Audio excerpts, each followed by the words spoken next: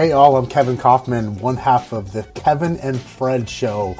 This is our podcast and we thank you so much for listening to it, where we bring you real estate information 5 days a week. On Monday, I interview an expert in the industry. On Tuesday, we bring to you the industry headlines, all of the happenings over the last 7 days going on in the industry. On Wednesdays and Fridays, we bring you a segment called iMinute, which is all about the iBuyer space in a short 1 to 2 minute format. And on Thursdays, we bring to you our weekly business tips. So sit back, relax, enjoy the podcast. We would love to hear your feedback. Welcome to the Kevin and Fred Show. Hey guys, Kevin here. I'm excited for today's episode. My guest is a friend of mine, Lyndsie Mann-Emerson, in the Denver, Colorado area. She has become a really good friend, someone I really appreciate and like. She's recently launched her own podcast with a couple of her friends called Homegirls. So definitely check them out. I think it's like Homegirls Co. on Apple. And you want to just check them out. These are for high-performing ladies who have different perspectives on things that really bring it. But here's the deal. More importantly than that, this episode is about Lyndsie and her business and the things that she's gone through in her very long real estate career. She's been in the business for quite a while, basically since she was a kid. And she's going to share some of that, some of the things that she's learned, the different evolutions of her business, where she's at today here in the year 2020. So I think you're going to enjoy it. She's very relatable, very real, very experiences a lot of the things that you and I do, and she's just one of the coolest people around. So enjoy today's episode with Lyndsie, and let me know what you think. All right, Next Level podcast listeners, we're back, and today I'm so excited about this. My homegirl is joining us today, Lyndsie Mann-Emerson. Lyndsie Mann-Emerson. I told her I wasn't going to pronounce the hyphen, but I lied. I decided to do that. Lyndsie is a top agent, kick-ass agent from Denver, Colorado, and I'm super excited to have you here with us. Thank you for having me. I'm so excited. This is a serious honor for me as a person who has followed you for a really long time. So thank you for having me. Awesome. Well, I appreciate that. So because you've done some really cool stuff, which is why I'm excited to talk about it today, talk about your business and your journey in real estate. Yes, sir. I think this is going to catch some people off guard. This is something that even caught me off guard learning about you. So tell me, at what age did you get involved in real estate? Let's start there before we even go into the dynamics of your business and what your world is like. Yeah, I was 17. So I have always had a passion for homes.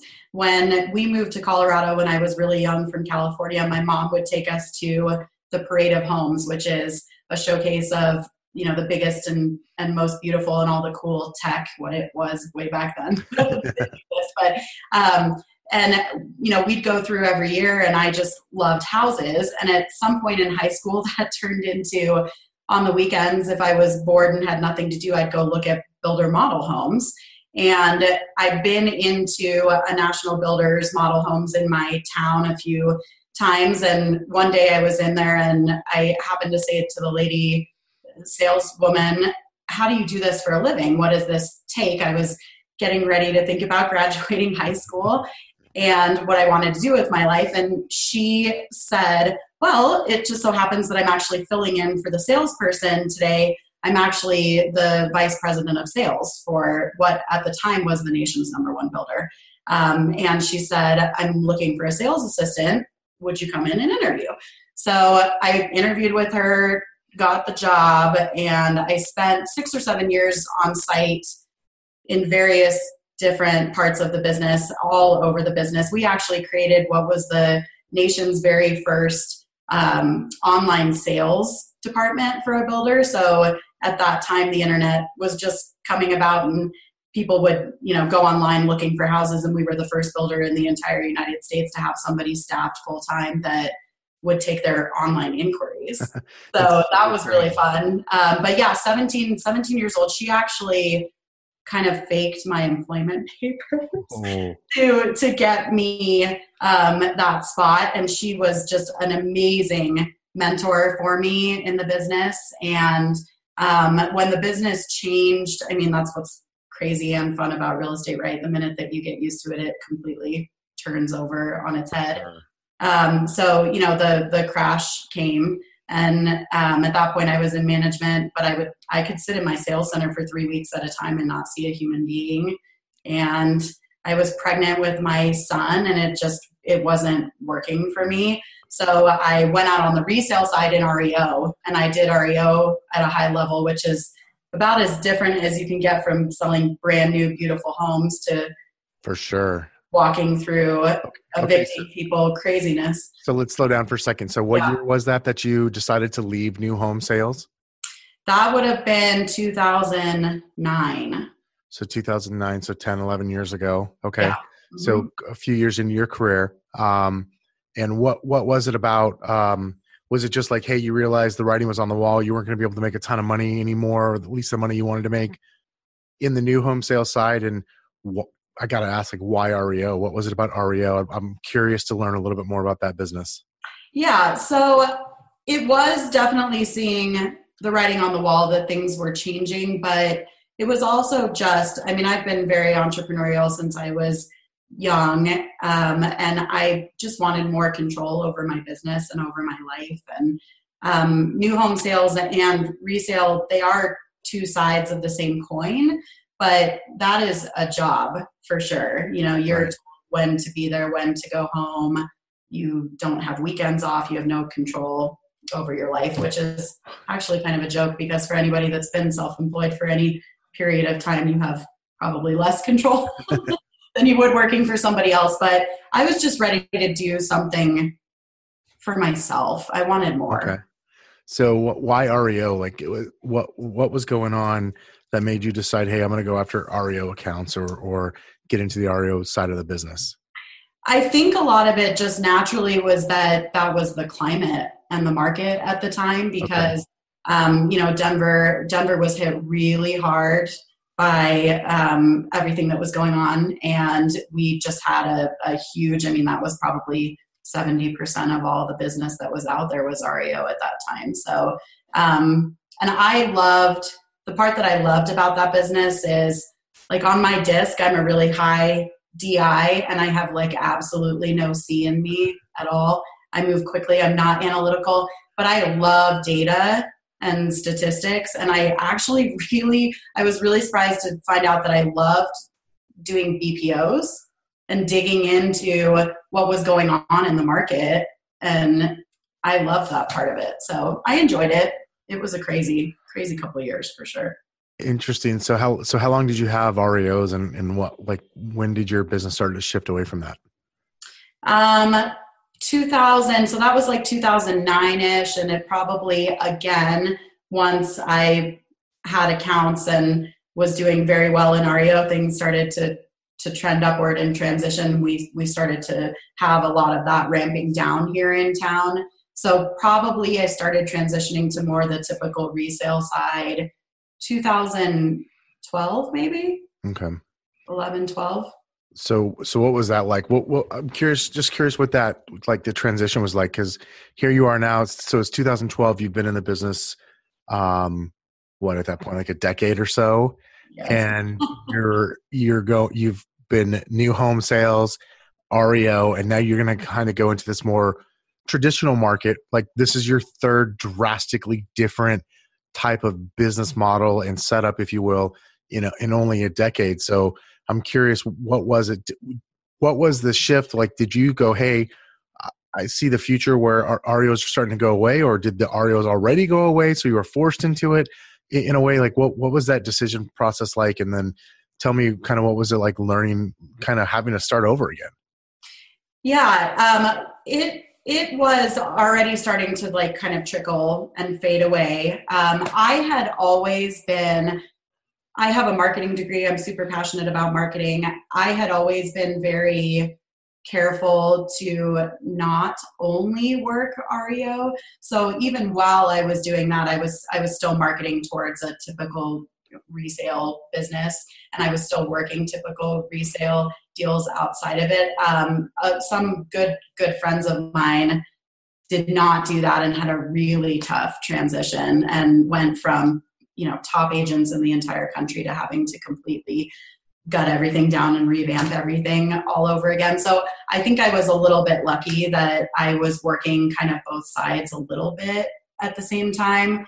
But I mean, it just, we all, I think, had a lot of really scary and really lean years there. Yeah. It was definitely a huge transition to go from, I was probably doing about 15 to 17 million a year on the REO side. And then I probably went down to doing maybe 5 or 6 million a year before I was really able to shift and ramp up a regular resale business. Well, it's quite a bit, because I know as recently as just a couple of years ago, you're like well over 100 million. And so, I mean, and we'll get into that. To your point though, I feel the same, when we were going through it, I felt like when we were shifting our business away from short sales into the more traditional, I felt like we did it too late, and I felt like we were too slow. But the thing I noticed is that one day I had a buddy of mine who worked at our title company who was like, "Hey, I know you don't feel like this, but you guys have turned the corner significantly easier, faster, better than a lot of your short sale and REO friends that we both know used to be the top agents in town." And I was like, that was the first time I kind of like got up and like, looked around and went, "Oh yeah." And I've got plenty of friends that are, I swear, here we are a decade later, 8 years later, whatever it is. And like, they haven't recovered. Some of them aren't even in the business anymore. Yeah. And so that's like just having gone through that transition myself, I know that it's, that it's tough, and you kind of had to probably like us, like we had to go back to basics. And I always tell people like 2013 is the year I learned to be a realtor. Yes. Even though I'd sold, I don't know, 1,000 houses or so at that point, that was the year I actually learned to be a realtor. Well, they're very different. They're completely different skill sets, honestly. Yeah. And it was it was all overnight, like a huge shift back to a very different mindset and a very different skill set. So I know a lot of people that didn't turn the corner, and that's hard. They were great agents. Yeah, totally. So, okay. So here's what I want. Okay. Cause you said you were down to 5-6 million a year, but I also know, cause you and I were talking offline before we started, you mentioned like doing well over 200 deals yourself. It was at 2018. So to do 200 deals, that's more than 5 or 6 million in volume, no matter what market you're in, especially in Denver. So what would kind of walk me through that ramp up a little bit. So you get out of REO, kind of go into this more traditional business. How does your business start to evolve, and what does it look like today? I've been very blessed to run a pretty heavily sphere and referral based business, which is fabulous. And I'm so blessed and thankful for everybody that supports me and my business and my family here. But it was a lot of marketing to sphere. I've done all the things. When we went from that REO to that resale, that jump, I started, I was door knocking, I was doing open houses, I was doing all kinds of things just to do anything that I could to make that transition safely. And then, it grew over time. I'm super passionate about marketing and taking advantage of any opportunity that I can. So I've always worked really hard to make sure that any transaction that I do turns into at least 2 other transactions. That's the idea. So a listing turns into 2 others, a buyer turns into 2 others. So just really focusing on all of the activities that you're supposed to focus on to grow that business. And then about 6.5 years ago, I had an opportunity to enter into doing what we call here in town list assist business with one of the big national builders in town. So I've always kept really close connections with my new home construction folks and people that I've known over the years. And we were brought in to be kind of an in-house real estate agent for one of the big national builders. And so that kind of catapulted us into another space with a much higher transaction level. And again, I've just always been really mindful of most of my counterparts that also do this, again, go into only working that builder part of the business. And they're about 35% of our business yearly. So we've been really mindful to make sure that, again, we take those opportunities and turn them into other opportunities. That's awesome. Yeah, I think that's a great point that so many people miss is they get this opportunity, builder, REO, short set, whatever it looks like, right? I'll call it an account. Yes. They get some sort of account type of business and they don't ever do anything other. Most of us tend to just kind of like go all in on that. And it's great. I get it. Maximize the opportunity and be really smart about the way. I love what you've done is you've just continued to build up what I'll call the more traditional side of it, no matter what you're doing. And I think that's super important for longevity in this business. It's why some of our friends who did REOs and short sales they're not still selling real estate or they're just not doing it nearly to the level that they'd like to be. Correct. And I think I've been burned by the market and it's changing and volatility so many times that I was just always really conscious of, I need to make sure that I have more than one vertical of how I'm getting my business to make sure that if this changes or something happens. And the builder world is, since that downturn, they've changed so drastically too that I've always been cognizant of this could change and then really be in trouble. So I think you just have to make sure that you're not pigeonholing yourself somewhere that you could lose your whole business if it moves. Yeah, for sure. Ben Kinney always taught it to me like think of it as like a stool that you're sitting on, right? If it's only got one leg and it gets knocked out, you're done. Exactly. If it's got two legs, you might be able to balance for a little while, but if you have 3 or 4 legs, like you can lose one and you'll be okay. And that's just the reality. You use the word market volatility is sometimes stuff happens that is outside of our control and markets change and things change. It doesn't mean that we can't be successful though. It just means we might need to change up how we're doing things. And I think that's what you're saying. Yes. So, okay, cool. So tell me, like, when you say give me an idea, like how many transactions do you anticipate you'll do in 2020 or what'd you do in 2019? And tell me how many people does that include beside yourself and like, what's your major role in that business? Yeah. So that has changed drastically. So in 2018, we did 290 units and I did 222 of those myself. It was my feet hurt hearing you say that. It's brutal. It was about 150 million in volume, and at that point, I had a team. We had 2 full-time admin, we had an operations person, and we had 4 buyers agents. And I came off the year in 18, going into 2019, going, this isn't necessarily what I wanted. I had no real leverage. I was obviously pounding the pavement. I was working 100 hours a week and it didn't feel like a team. There wasn't any real support. And obviously a large part of that was due to the fact that I was so busy in, so heavily in production that I wasn't focusing myself on the team building out the way that it needed to. And so I decided that I wanted to ramp it down and go back to focusing on profitability and take a, kind of a break and figure out what I wanted to do next. And so 18, I did about half of that volume and I felt like a total schlub. Like I felt like I took loser. You only sold 150 houses last year. Oh my gosh. I feel like I took the whole year off. Like it was, I felt a little bit bad about it. So someone's listening to this right now, by the way, going F you only sold 150. Now I like not really saying F you, but I hear where you're coming from. Like you're an achiever, you're somebody that goes out and gets stuff done and it can feel like that. I remember, I can remember a very similar feeling, only selling quote unquote, only selling a certain number of houses, right? It can feel weird when you're used to doing things a certain way, regardless of whether or not it was good for you, right? Or whether or not it was like, brought you balance or what you want in your life. It still feels weird when you don't, I guess, achieve at that level that you think you should be.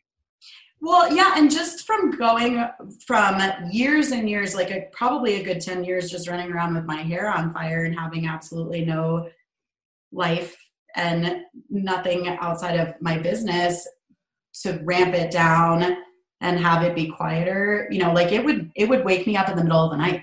Like I would wake up in a cold sweat going, I have to be forgetting something because I'm not stressed out. What's happening? So it was that last year was definitely a weird year for me. To kind of ramp it down and do less on purpose felt really, really strange. And then probably 2/3 of the way through the year, last year in 19, I got bored. and then decided, okay, well, let's start talking about what 2020 will look like. So this year, my goal is to do probably about that same volume, but to start building in leverage pieces that are actually effective and work. Okay. So let me ask you this. So let's talk about 2019 though for a minute. Sure.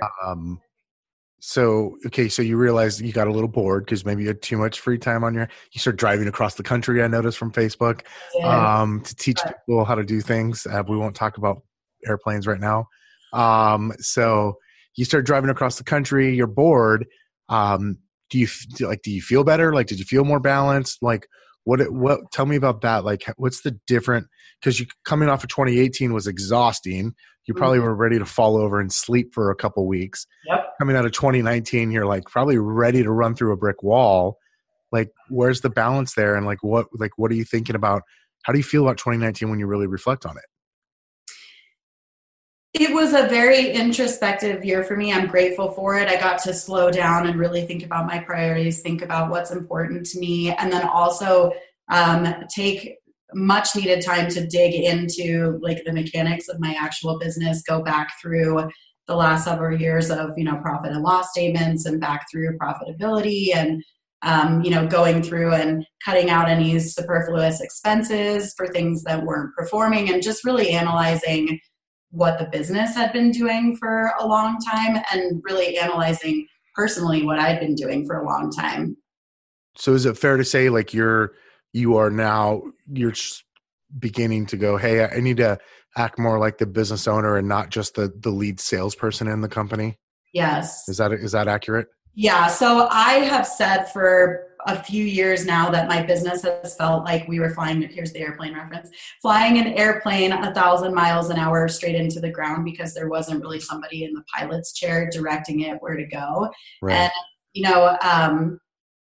I didn't have the time. We were adding leverage pieces. They weren't quite working correctly. And no matter what we did, I was still working 100 hours a week and still so heavily entrenched in production that I just couldn't focus the time to do anything else. And it didn't feel good.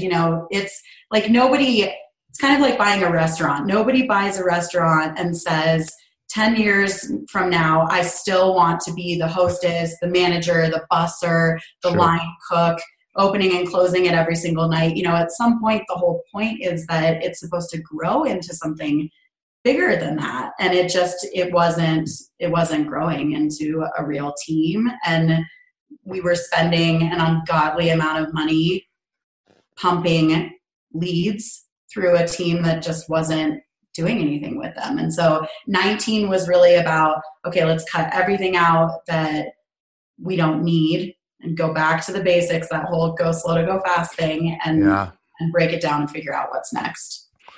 I think it's great that you did that. Seriously, and hats off to you, because I know so many agents, like, they actually don't slow down to look at things strategically and to start to make better decisions to, like you said, like you didn't start the restaurant to keep doing those same jobs 10 years later. Yet when you and I look at most of the realtors we know who have been in the business for 10 or more years, they're still the hostess, the waitress, the cook, the cashier, all that stuff in their business. So hats off to you for even recognizing like, hey, somebody should do this and it's going to be me. Right. So that's good. So tell me 2020, I want to talk about like your, whether goals or kind of how you see yourself too, not just in the real estate business, but like, I want to talk about home girls for sure. And some of the stuff that you have planned there. Tell me anything else around your actual sales team first though. Like, what are your major, where does your business come from? Is it all Sphere? Are you still doing a lot of builder business? Give me a little bit idea of what that mix looks like in 2020. And is there anything new that you're adding to that, or kind of pouring gasoline on any of the fire? Yeah. So my biggest sources of business have always been Sphere and referral, which I have enjoyed teaching some classes around the country on, like a pretty high level 36 touch Sphere type system. So I'm really systematized in that, and I love that piece of it. I'm also really heavily into what I would call micro farming. So I'm really intentional about, I'm a high volume listing agent, and I'm really intentional about capitalizing on any listing that I have and turning it into exponentially more business. So anywhere that I have a listing, I market the hell out of around that for a certain period of time. And I've done that really effectively for a few years. That's been great. And then the builder is about 35% of my business. And that world is going through a very large change itself. The builder that I work with, they made $150 million investment in Open Door at the end of 18. And so that was another kind of, I don't want to say warning bell, but something that went off in my brain that said, okay, even the builder world's starting to change now too. They are heavily pushing people towards the iBuyer programs just for the ease of getting their clients' homes sold quickly and into their inventory homes quickly. So that's changing too. Yeah, for sure. Real quickly on that, Mark, can you give me an idea? What does that micro farming look like? You mentioned you do that for like a set period of time. Mm-hmm. Is that all online? Is it online, offline? Like, give me an idea of what that looks like for you. Yeah, definitely online, offline. So a lot of the same things that everybody else does, right? So we do a core fact mailing for a just listed, a just listed under contract, and then a just sold. We also do Facebook ads surrounding just listed, under contract, and just sold. And then we mail out a handwritten personal letter to the whole entire neighborhood 3 times after the house is sold. It has 3 different messages with it. It's usually something, the house went under contract, the house appraised, because that's a miracle. We hit a sold price record. Oh, yeah. And then the house sold. And then we'll door knock and do things like that in the community events and things like that too. Wow. So you really do attack it from all angles. Yes. Yeah. And it's worked really, really well. Awesome. Okay, cool. So to shift gears a little bit, sure. First of all, tell the audience, like, what's Homegirls, who's involved in Homegirls? Yeah. So the Homegirls, about 3-ish, maybe even closer to 4 years ago, I was feeling this kind of drought in my personal life of people that I could talk to about my business and life and being a mom and a wife and, a business owner and all these different things and the pressures that come along with that. And so it started as just a Facebook group. I picked women. There were about 10 of us, maybe 15 in the beginning, that all had a kind of similar production level and that had a similar life vibe to me with their families. And, initially we would just kind of get together and commiserate on Facebook. And then it turned into, we'd get together every month and we'd go to breakfast or lunch with each other and spend a couple hours just like enjoying fellowship with like-minded people. And after a while, I got very close with 3 of the women in that group, and we started to spend kind of a lot of time together. And they're all here in my area, but we're kind of in like 4 corners of the state, which is fun. So we don't really compete against each other, which makes it collaborative and enjoyable. But, last year we just decided that we liked spending time together so much that we wanted to do more of it. So, it's really, at this point, it's a passion project, I would say, and we don't know where it's going yet, but our idea is just to spend time together, talk about the business, and kind of reach out to other people who, again, have that similar life vibe and might enjoy hearing from us. So, okay. So give me your partners' names. Yes. So Jessica Lentz, she is, all 3 of these women have really turned into, I feel so blessed that they're in my life. They're amazing. Get you some friends. That would be like, that's not something that I've ever had in this business before. And that's been a big game changer for me to have like-minded people to talk to about things. So Jessica is here, but she's a little bit further west than I am. I stay more towards the east side of the state. Angela Fugate, she's down in Colorado Springs, and she has an independent brokerage down there. She's amazing. And then Kristen Gadd is in Pueblo, which is even further south of Angela. And she's a husband and wife team down there. So yeah. I know Jessica, probably the best out of the four of you. For sure, you and Jessica, I know the best out of the four of you. And what I will say about Jessica is, like, she's a absolute fucking powerhouse. Like, don't ever let her fool you with how nice she can be or how funny she is. it's true. She'll cut your throat and sell you all the houses, and coach you into and love up on you all at the same time. Like, she's amazing. And I know that she only hangs out with other people like that. And so, I mean, her and I were talking recently on the phone about some of the stuff you guys are you guys are doing and starting to roll out in 2020, which I'm super excited about, because you guys all have, you all have families, you're all running a business, right? So you guys are all juggling these major things. And truthfully, well, I don't know all the details of all four families, but I know you guys are all bringing home significant incomes, carrying the load on the family side and the mom side and all that stuff. And so there's a lot that's on your shoulders, and it's not like you're the only four out there that do that. And what I love is you guys are ready to give back to others that are doing it and kind of have a place for that. So can you tell us more of, like, what's the vision for Homegirls? Like, I'm just going to say it, podcast. Is the Facebook group going to go other places? Tell us about some of that other stuff you have planned and that you think will be rolled out sometime eventually in 2020. Yeah. So, I mean, honestly, I think that the whole idea kind of came about because I've always called real estate the island. It can be really, really isolating. It's a competitive business. It's difficult to find people that you can talk to, brainstorm with, or even, share what your struggles and your wins are. And we know that there are a lot of us out there that are like us, that are either already established in their careers or, people that are just coming up in their careers. And I think the four of us, we run very, very different businesses, which is kind of fun.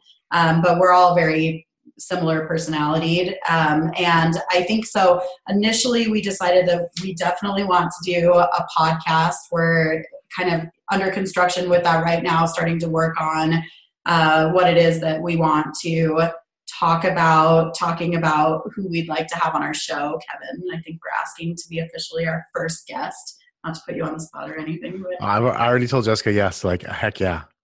Yeah, and I mean, we just want to interview and talk to people that are doing really cool things in different parts of the businesses all over the country. So we'll roll that out. Our goal is to roll that out on April 1st.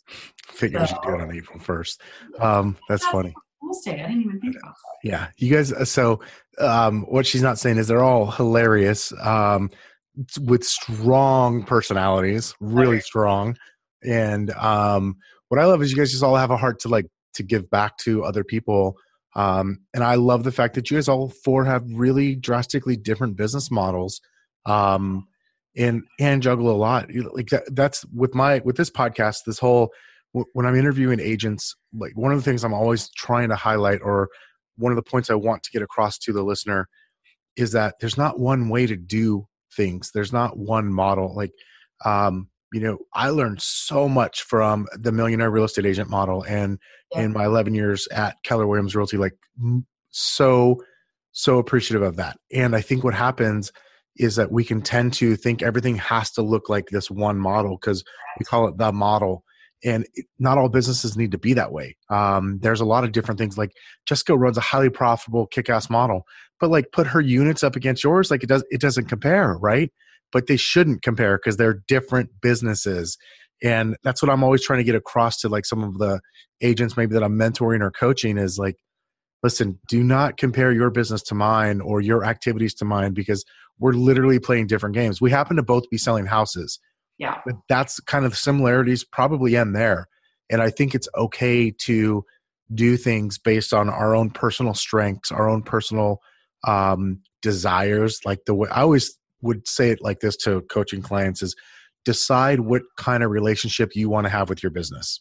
Yeah. Like how do you participate? What's your relationship to the business? And then start to build around that.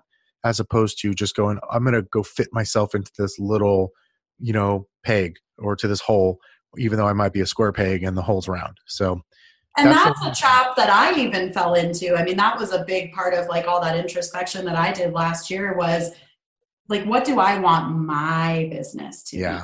Because we're constantly filled up with all this message that goes more, bigger, more people, more this, more that, more units, more volume. And it doesn't have to be that way. It works really well for some people. But I mean, Jessica runs a super lean, super mean business where she literally spends almost absolutely nothing to bring business in. She also has the best boundaries that I've ever seen a person in this business have. She knows exactly what she wants and just won't tolerate anything that doesn't fit into that. Angela runs an independent brokerage, and she is heavily into staging properties, and she's a high volume listing agent, and she's one of the most generous and giving people I've ever met.